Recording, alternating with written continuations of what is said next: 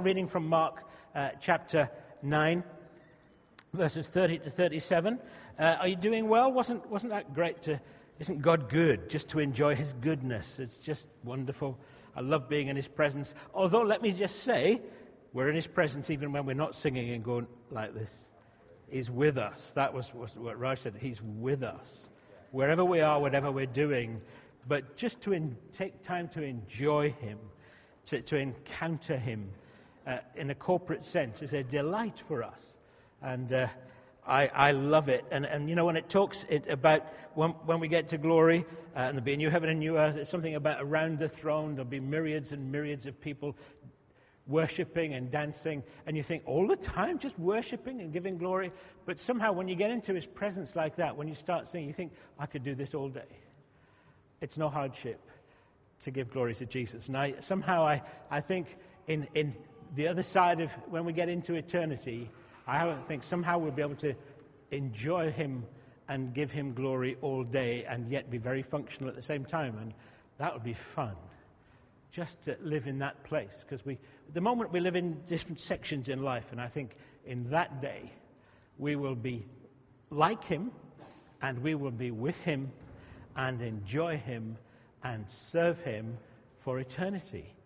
And what we touch just a little bit in worship like that is it'll be multiplied and multiplied 100-fold. It's worth looking forward to, isn't it? Well, I think so anyway. Mark chapter 9, verses 30 to 37. Just to give the context here, Jesus had been up the mountain with Peter, James, and John, and he was transfigured in front of them. They got to see him in his glory. They saw him talking with Elijah and Moses, and they heard a voice of the Father in heaven saying, "This is my beloved Son, listen to him." And then when they came back down the mountain, the rest of the disciples were waiting for Jesus because they had not been able to cast a spirit out of a boy that had made the boy deaf and mute from birth. And Jesus drives out the evil spirit. And when the disciples asked why they couldn't drive it out, his reply is interesting. He said, "This kind cannot be driven out by anything but prayer." And you think, why are you mentioning that? I mention it because we have a prayer meeting tonight. I worry a little bit that we think prayer is something we do, but we don't understand the value of it. Prayer is an essential part of the work we do as the Church of Jesus Christ. It isn't. We change the world through prayer. We transform things through prayer. We change the atmosphere through prayer. The kingdom comes through prayer. And if we ignore prayer, much of the plans that Jesus has for us, the things he wants to do in us and through us, they won't be accomplished. He's waiting for a people who will take him at his word and pray and pray and pray. I mentioned before, my mum and dad are both 92 and still pressing on with God as best they can in their tottery old way.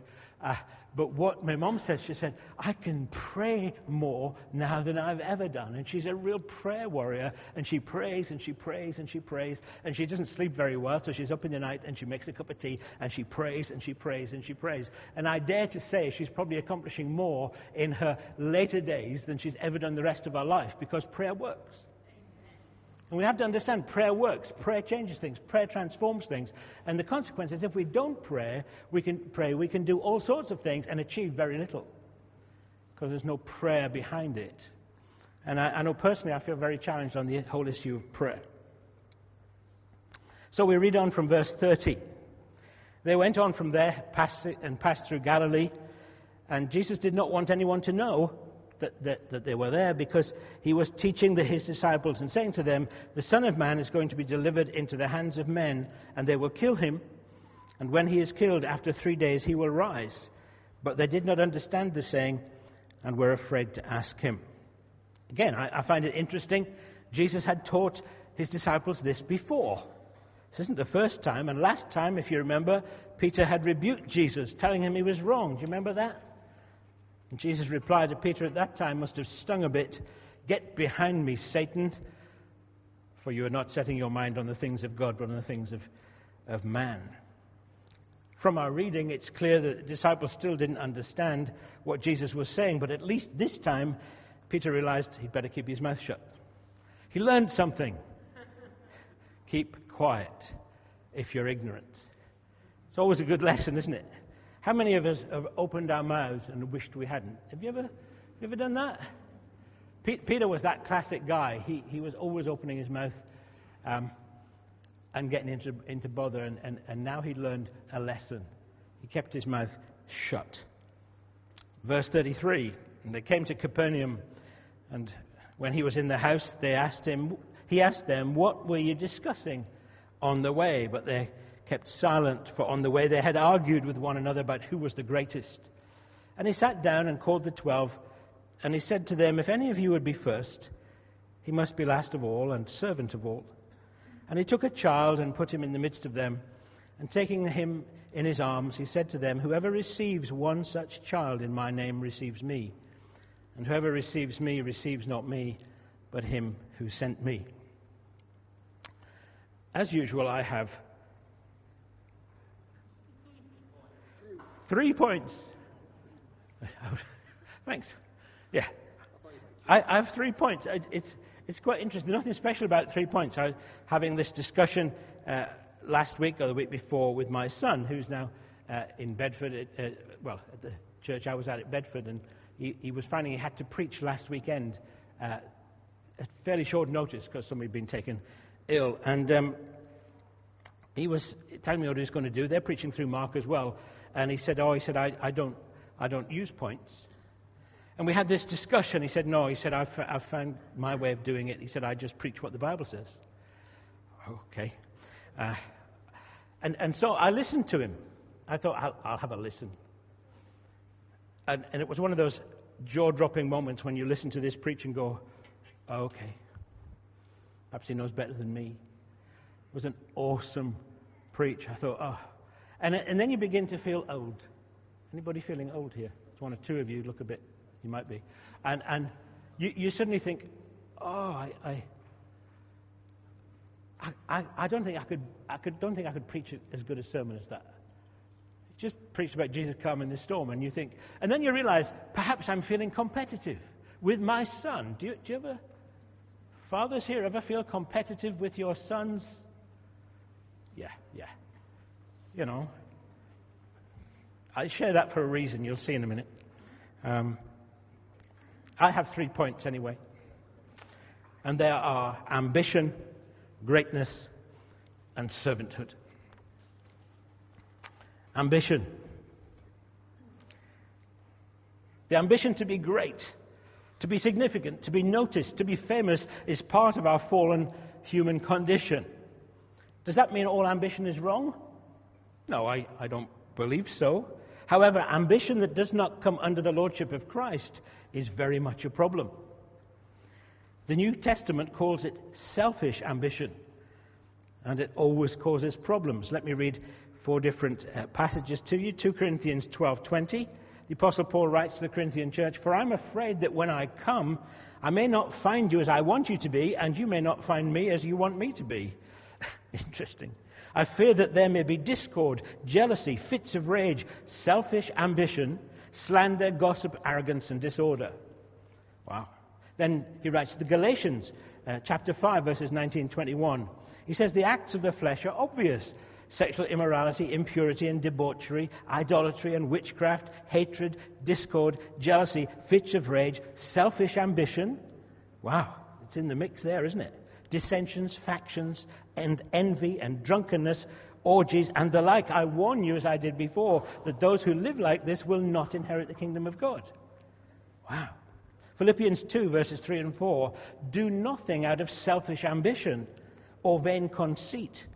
Rather, in humility, value others above yourselves, not looking to your own interests, but each of you to the interests of the others." And then finally in James 3:16, "For where you have envy and selfish ambition, there you find disorder and every evil practice." I don't envy my son, except I envy that he's only 40. But I don't envy in a bad way. I wish him well. I pray, actually, he goes way beyond me. That's what God said he would, and his preaching is better than mine. But there's something in me still a bit competitive and think, I'd still like to preach them under the table if I could. You know that. Does anybody ever have that sense of competitiveness? I mean, some do it with football. I do it with preaching. Is that all right? I mean, it's just how it works. It's like God anointed my mouth, and it seems to be that. My feet are no good, and my body's not much use for anything except my mouth. I like to say that. Hence, I would come on the walk tomorrow, but have a great time. Anyway, let's move on. I think it's a good thing to do. Just I won't be there. Partly because we're going on holiday this week. But that's not really the reason. Clearly, these disciples, they were ambitious to be seen each as greater than the other. We never have selfish ambition here in Jubilee, do we? Ever? Anybody? Oh, no, you never have a thought, well, why would they get... Well, why them and not me? Do you ever? We'd never do that, would we? You're very quiet. Yes, we could have that problem here. Sadly, one of the biggest problems in the Western church today is a competitive spirit between leaders. To have the biggest church, or at least to be bigger than the church up the road, is sadly in the hearts of many leaders. Success is measured in how many people we gather on a Sunday, or how good the financial income is, or how many got saved on the Alpha course, and so on and so on. All of that has value, but I sometimes think numbers matter way too much. What interests me much more is making disciples. Now, I'm not saying that all church leaders are like that, but every one of us has an ego. And church leaders aren't immune from that. I've mentioned before, I used to go to the New Frontiers Conference, and all the young guys, the testosterone-filled young guys who are going to change the world are down at the front row, right behind Terry and all the leaders. Okay? And they're there going, yeah, and they're praising God. And at the same time, you watch them looking along the road, see if anybody noticed them. Do you mean? Now, it's part of being young. It's part of being, I want to be seen. I want to be recognized. What I used to do is go up in the balcony and sit in the front row of the balcony with my feet up. Because there's something about that competitiveness that's part of the human condition, and yet in the church, it's offensive. In the church, it's destructive. And when you have lots of people like that, you find God has to gradually knock it out of them as part of their discipleship journey until they become servants of all.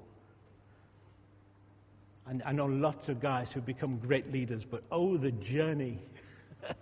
The journey's been painful. Wouldn't it be good if in your 20s, in your teens and your 20s, you could have fully formed? Wouldn't it be great? Fully formed servants, fully formed character, all the issues are sorted pretty much. Not that mine are, but you know what I mean. It wouldn't be great if you could start there, but that's not the Christian life. That's not the Christian life. What I love about my Tuesday mornings is that a number of us church leaders in the area gather together for prayer at St. Barnabas. We've been doing that for about 2 years now. And I love how increasingly all sense of competitiveness has gone. All our denominational labels have dropped off. And we're friends together with a passion to see Teesside transformed by the gospel. There's only about 7, 9 of us, sometimes more, sometimes less. But honestly, it's by far and away the best meeting I ever attend.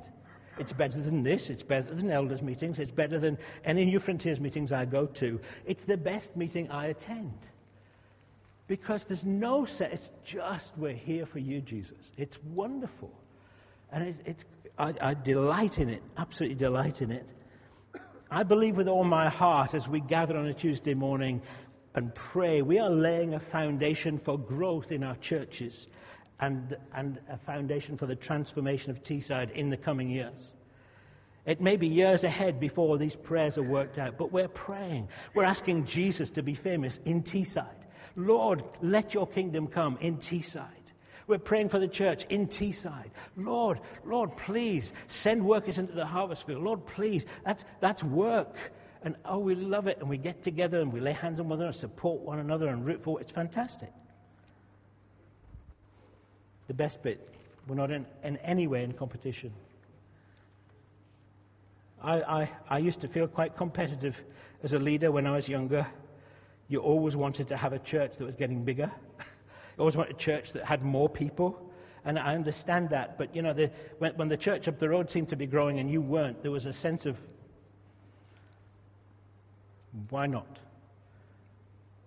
Where I'm at now is this. Bless them, Lord, grow them big.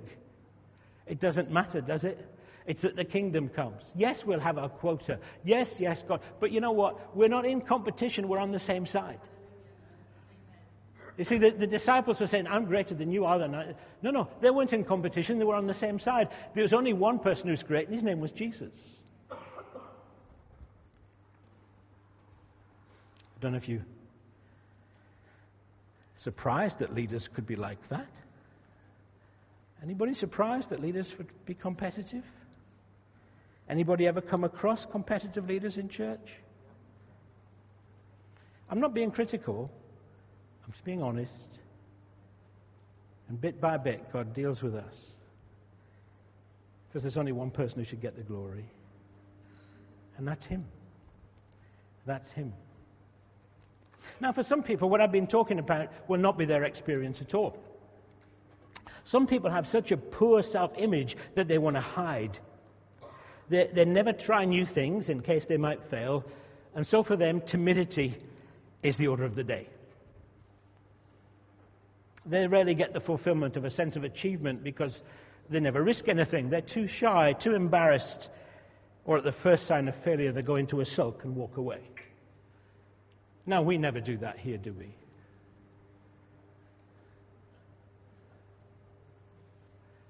There's some knowing looks going on. All the way through this meeting, I've been looking at the bird cage or whatever it's supposed to be, thinking,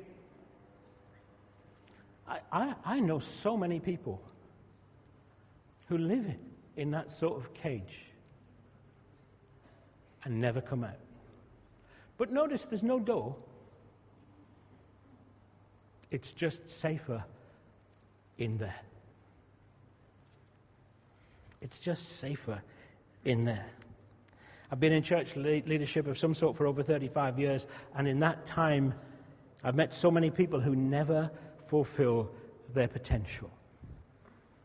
They struggle with even the thought of having godly ambition because they look at themselves all the time rather than who they are in Christ. My deep desire, my deep passion even, is to help children of God live out who they are in Christ for His glory. The possibilities are limitless. Well, Shirley was sharing. Absolutely. You know what? It's not how clever you are, it's how big God is. There's no limit with God. And you're a child of God. If you believed in the Lord Jesus, you're born again and you entered a new kingdom. And the old is gone and the new have come. And you are a child of God. And therefore the potential for you is the same as for everybody else. And yet we keep looking at ourselves rather than keep looking at Jesus. I'm so passionate to see people fly in God. I'm so passionate to see people, I'm kind of rooting for them. I'm going to say, come on. It's not about ambition, but come on. Dare to take some risks. Dare to try something new. Dare to step out. Dare to receive. Dare to be filled up. Dare to contribute. Dare to share your faith. Dare to whatever it is. Because we define ourselves by the lies of this world, rather than define ourselves by what God says in His Word. Time to come out the cage for so many people. See, imagine. You see, you can have a church of 3,000 all living in cages. And we come every Sunday and we bounce off each other and we do the thing and we sing the songs, but we never come out the cage. We never become salt and light in the community. We never fulfill potential. We never change the world because we're locked away. We never dare to come out. You see, the door's gone. There's no door. The cross took it away. There's freedom for every one of us in Christ. The total freedom to become who He made us to be.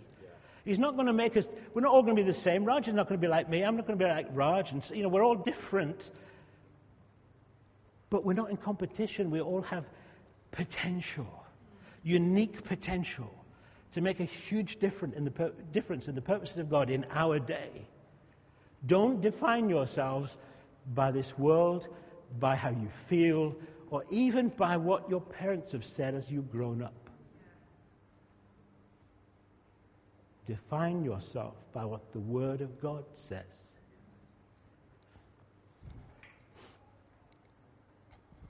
I want all of you, myself, everyone I know who's a Christian, to be able to say at the end of our days, I have fought the good fight. I've finished the race. And I've kept the faith. Now there is in store for me the crown of righteousness, which the Lord, the righteous judge, will award me on that day. As I get older, I was praying about it this morning. I said, oh, God, I do want to finish well. I do want to finish well. I'm not looking for profile, but I don't want to fade away and become irrelevant. You know what I mean? Just waiting to go. As long as I've got breath, I want it to be for His sake and for His glory. You know what I mean? As long as we have breath, we need to be living for His glory and honor. It's like, I fought the fight. I didn't feel like it, but I fought it anyway. Because the Word of God defines me, and I'm full of the Holy Spirit. I can't rely on how I feel, what I was spoken over as a child. Let's move on to greatness. It must have been very interesting, and even an interesting, even heated conversation as the disciples are walking along. Jesus kind of sees they're sort of having a bit of argy-bargy between them. And I guess part of the discussion really was, I'm greater than you in His eyes. Because who's the one who's looking? I'm greater than you in His eyes. He thinks I'm better than you. He took Peter, James, and John up the mountain. Why'd you take them and not us? We're really better than you are. Do you ever? We don't get that in church, do we? Much. You do. Why are they leading and not me? Why? Why not?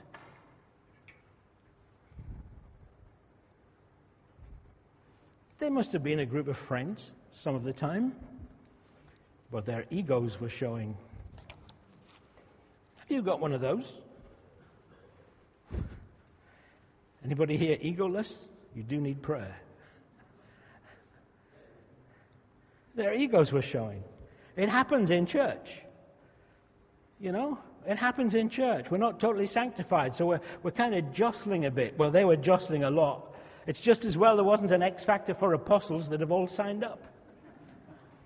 I'm going to be the star. I'm going to get the applause at the end, and I'm going to be voted to be the one.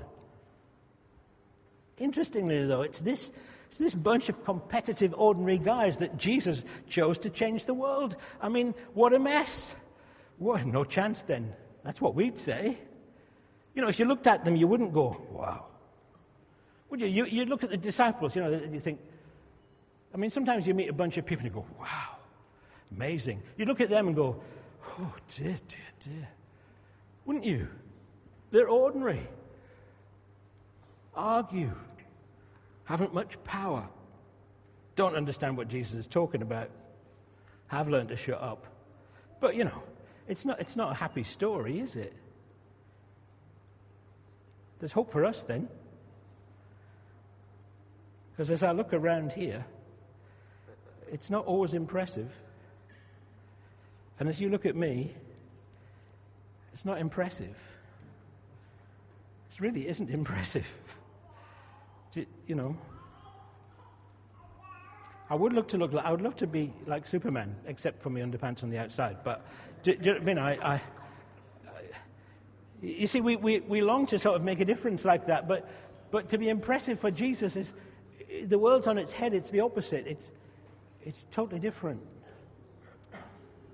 Jesus chooses ordinary people to follow Him. Isn't that good news? Anybody qualify as being ordinary? Perhaps some of you are deceived, but you're ordinary, okay? He doesn't wait until all our character is sorted and we're a better person. Jesus chooses us, warts and all, to follow him, and then bit by bit conforms us to his image as we walk with him. I qualify because I'm less than perfect. And you know what? So do you. So we're qualified. That's the starting place, isn't it? We're qualified. I qualify to be chosen by God. Hallelujah. I fit in with that bunch of disciples. I fit in with that motley crew. Oh, wow. Let's go and change the world then. I've always said I want any church I lead to be full of unlikely people. I used to say in New Frontiers gatherings, much to their consternation often, that I would take all the folk that others were giving up on, all those who'd blown it and fallen, those who'd failed, and then I'll have all of them, and then we'll have a beautiful local church where Jesus loves to be. Because he's not measuring performance. He's full of grace. You might think, oh, I've done really well this week. I prayed a lot. I got up early and oh, good. Jesus is not impressed. And you might think, I blew it and I'm really a mess and I don't know where I am and oh. Well, it doesn't make any difference because there's more grace for you than you ever required. Do you see what I'm saying? It's all about him. It's all about the cross. It's all about the fact that the price for all the stuff we fail with is done with. It's paid. And now we're reliant on the grace of God. And it says, where sin abounds, grace increases. So actually everything we need for life and godliness is there in Christ. Everything we need is there. We stumble, we fall. Everything I need is there in Christ. It's available. So I qualify. I can be part of this, not because I'm doing well, but because he did ever so well. And he made me his child.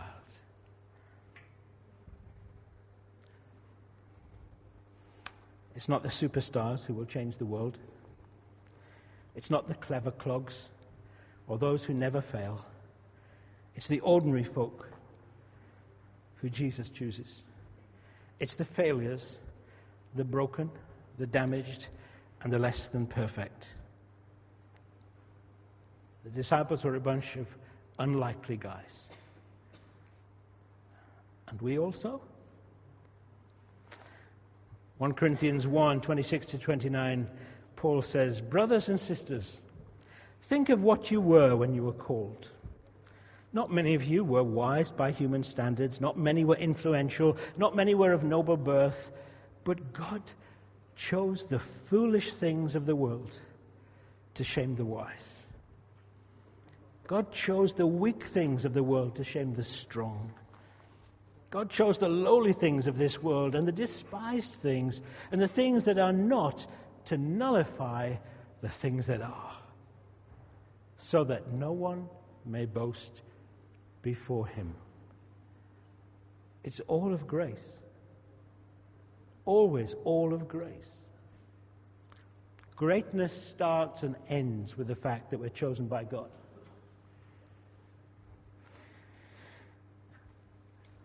And that comes from the favor that we will never deserve. There's only one who is great, and his name is Jesus. He chose us, and you know what? He doesn't make mistakes. I feel I just need to say, looking around, you are not a mistake. You are not here by mistake. God always knows what he's doing, and he never gets it wrong. Isn't that good news? So the enemy makes a point. He says, look, you're a mess. You got this wrong. You did that wrong this week. And you finish up going, I'll give up then. That's listening to the lies of the enemy. Define yourself from the Word of God. God never makes mistakes. And he chose you. He chose you to be his child. Just let that truth settle for a minute. He chose you to be his child. And you might say, well, I've never really put my trust in Jesus. Hey, there's no time like the present. He's choosing you right now. You can do it today. You can be born again today. You can step right now into the kingdom of God today and say, thank you. You've chosen me. Oh, this is the Christian life. This is the gospel. This is what makes it worth preaching about.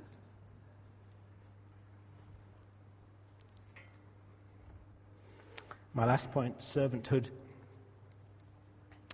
Jesus gathers the disciples around him. For some reason, I kind of see them sitting in a circle in my mind. And he starts to teach them again. And what he's about to teach them may well be one of the most important things they will ever hear.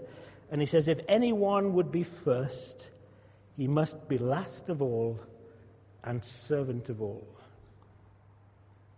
To be first, to be the greatest, you need to go to the back of the queue and become everyone else's servant. Wow. In our world, not many, if any, would teach that in any setting. If you go on management training courses, how to be a better X, Y, or Z, you will never be taught to go to the back of the queue and allow everybody else to go ahead of you and serve them. And yet, this is God's definition of greatness. This is how to be great in the kingdom.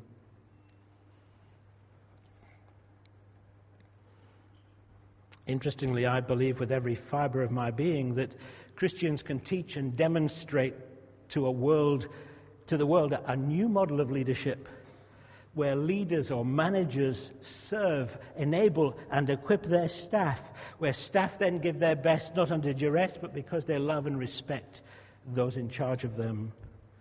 For me, that's a key part of taking the kingdom into the world. We transform the cultures we live in. We transform the society. We transform the workplace by bringing a different set of values to bear and modeling something about the way we treat people. We may be in charge, and yet we serve them, and we enable them, and we bless them, and help them fly, and somehow they respect you for it. It's called grace.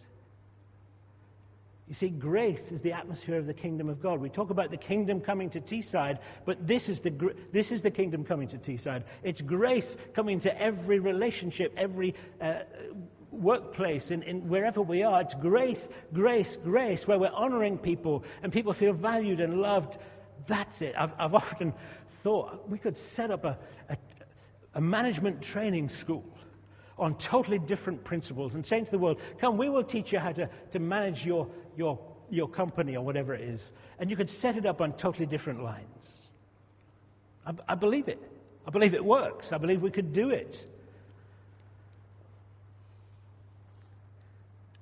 I had the privilege of, before I was being full-time, of working for the Hammond Organ Company, and I dare to believe I changed things through being me. I dare to believe I changed the atmosphere. I dare to believe I brought a different set of values to it. I didn't always get it right, but actually it became a great place to work. I remember somebody early on came and said, oh, well, I hate this company. I said, why? I said, well, they should do this and they should do that. And I said, well, you are the company, so change it then. And all they did was complain and grunt. And I said, look, if you want it to be different, be different. And as we started to be different, I remember Graham and I, we worked in the service department and the warehouse the other side, and kind of in charge of that crowd of people in the spares department. And we'd come in tatty clothes, and do our work. And then one day we had this conversation, and I said, well, I'll tell you what, why don't we put a suit and tie on every day? And which was quite interesting. So we put a suit and tie on every day and started coming to work. And it was the odd thing, because what happened was the managing director and all the bosses started looking at us and they're going, But you know what? Their attitude changed, and the whole atmosphere changed, because we started to just live differently and be different. And then they got rid of my friend, and I kind of had free rein, and I got all the pornography off the walls and all the stuff that's usually around that sort of place, and just changed the atmosphere. We can do it.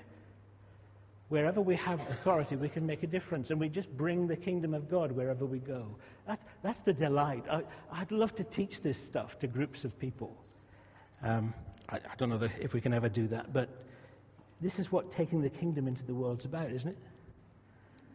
We don't play on their basis. We don't go into politics and play on in the political field in the world. We go and bring the kingdom of God. Wherever we are, let's let the kingdom come. Is my passion. I've got a lot of passion this morning. See, I believe these truths also apply in marriage and in parenting and any other place you can care. We actually, parents, you serve your children to lead them. You serve them. Yes, you train them and all the rest of it, but they're there because they respect you, because they know you're there. Your mom and dad, you will serve them. And I've proved it and I believe it with every fiber of my being. We could teach parenting courses on the principles of servanthood. When Jesus here is talking about being a servant, he's not talking about just what happens in church, you see. He says, this is how you're to live as you follow me. Live like this everywhere you go every day. Now, part of a servant's job in many countries is to wash feet. And in John 13:14, Jesus washed the disciples' feet, and he said, if I then, your Lord and teacher, have washed your feet, you also should wash one another's feet. I suppose we could do that this morning, but we'll give it a miss just at the moment. But Jesus teaching about servanthood. Now, the problem is, even in servanthood, there can be a competitive element. Right? I'm a better servant than you are. See, because we have that within us. It's not always selfless. Well, Jean and I were in Tanzania with Jonathan and Angela last year. Between us, we washed about 150 pairs of feet, we think, one day. And that was such an honor and a privilege to do. Hard work, I've got to say. But it's interesting because Jean keeps saying to me, well, we washed, because it was a ladies' team and a men's team, we washed more feet than you guys did. And I'll say, no, not at all. Probably it's true, sadly. But see, even in being a servant, it's possible to be competitive. And that's just a bit of fun, but we can just become a little bit unhelpful. A servant gives away. A servant fights for nothing. A servant loves to serve. A servant honors. A servant takes the last place. The end of the queue. Not easy.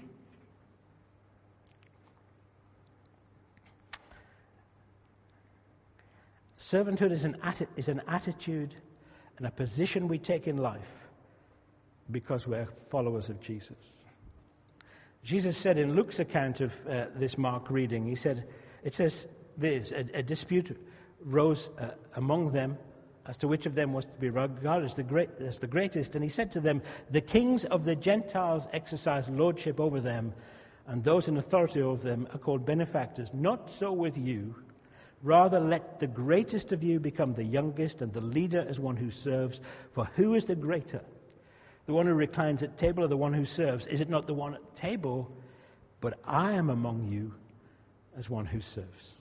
Here we have the King of Kings and the Lord of Lords, the one in whom there is no fault, the one who is perfect in all ways, the one who spoke the world into being, the one who is worth all praise, honor, and glory. And he says, I come to you, humanity, to serve you.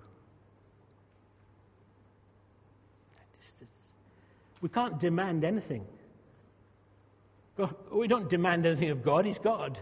But he says, no, I come in grace, in mercy, to serve you. Will we let him serve us? Do we let Jesus wash our feet? Or do we stumble on our own trying to do better? I'm going to try extra hard. Jesus said, just let me serve you. Let me give you some more grace. Let me encourage you.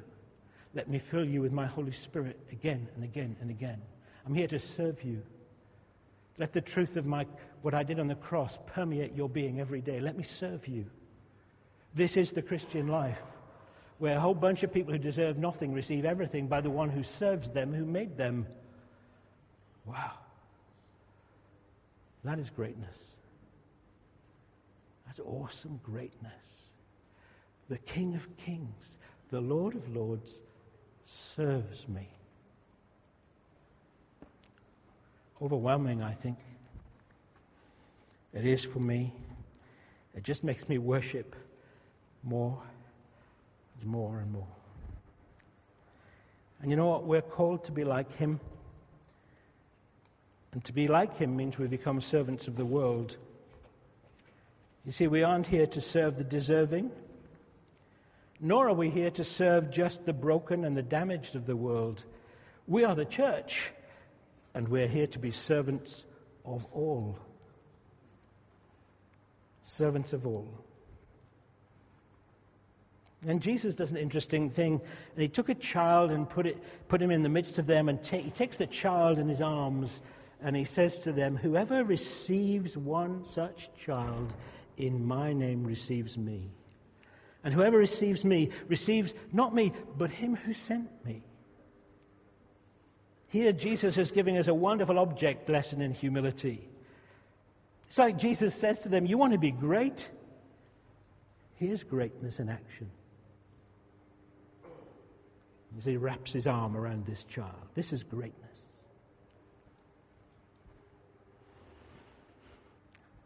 As we receive the love,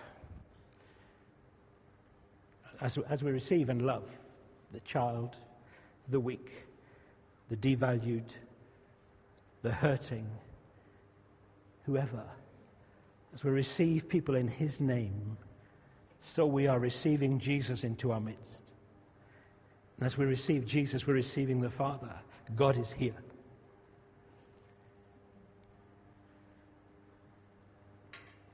As you wrap your arms around a crying child, God is there.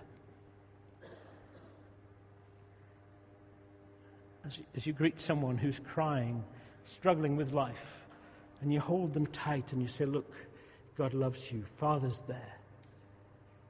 See, wherever we are, Father's, he's right here. He loves us.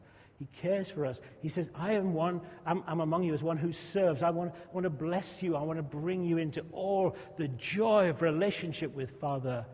Let me serve you. And so we receive, and then we give servanthood to others. I'm going to finish by showing you the words of another little song, as I do. It's a favorite of mine. About 40 years ago in the Salvation Army, there was two Salvation Army officers, Gowans and Larson. One went on to become the general many years later. They wrote a number of musicals. And one musical was called Spirit. I was trying to find a recording of this, and I couldn't. And there's this simple song. And it says this: to be like Jesus, this hope possesses me. In every thought and deed, this is my aim and creed. To be like Jesus, this hope possesses me. His Spirit helping me, like him I'll be. Now there's an ambition worth having. Isn't it? God, I want to be like you. I want to be like you in the workplace. I want to be like you at school. I want to be like you with my family and my wife and my husband. And I want to be like you with my neighbors. I want to be like you, Lord Jesus. Let's stand, shall we?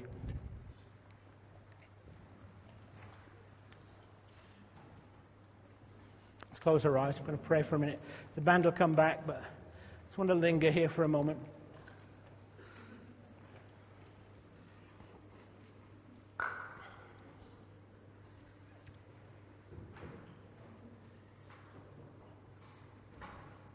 Just pray together, shall we? Lord, we honor you as King of Kings, Lord Jesus. We honor you as the majesty in heaven. We honor you as Savior of the world. We honor you as Creator, King. Lord, no words are enough to describe you. And yet, in your majesty, you laid it down and became the servant of all. Lord, we have no understanding of the enormity of that. Maybe we have a little bit, but God, I pray the truth of it will rest on us today. I pray the truth of what you've done and how you want us to be, that you became the Savior of the world, that we might be free, that we might come out of our cages, that we might live as who you make us to be, that we might fulfill all our potential, not in striving for greatness, but by being servants of our great King. The number one is Jesus. And so we're free then to serve the rest of the world. Lord, we ask, Holy Spirit, would you come and quicken this truth in us? Would you bring it alive in us? Would you cause it to bear fruit in us? Would you cause it to influence our thinking this week in every part, every place we are, that we may be the people you've called us to be, that we may be the church in Teesside, that we may be the church in our nation, that we may be the church to the ends of the earth, because we're here to serve because you served first. We bless you, Lord. We love your presence. We love your presence. And we give you praise. And Lord, as we gather again tonight for prayer, I pray you will powerfully meet with us. Deliver us from having just a list to work through. We want to encounter you as we pray. We love you, Lord. We bless your name. Amen.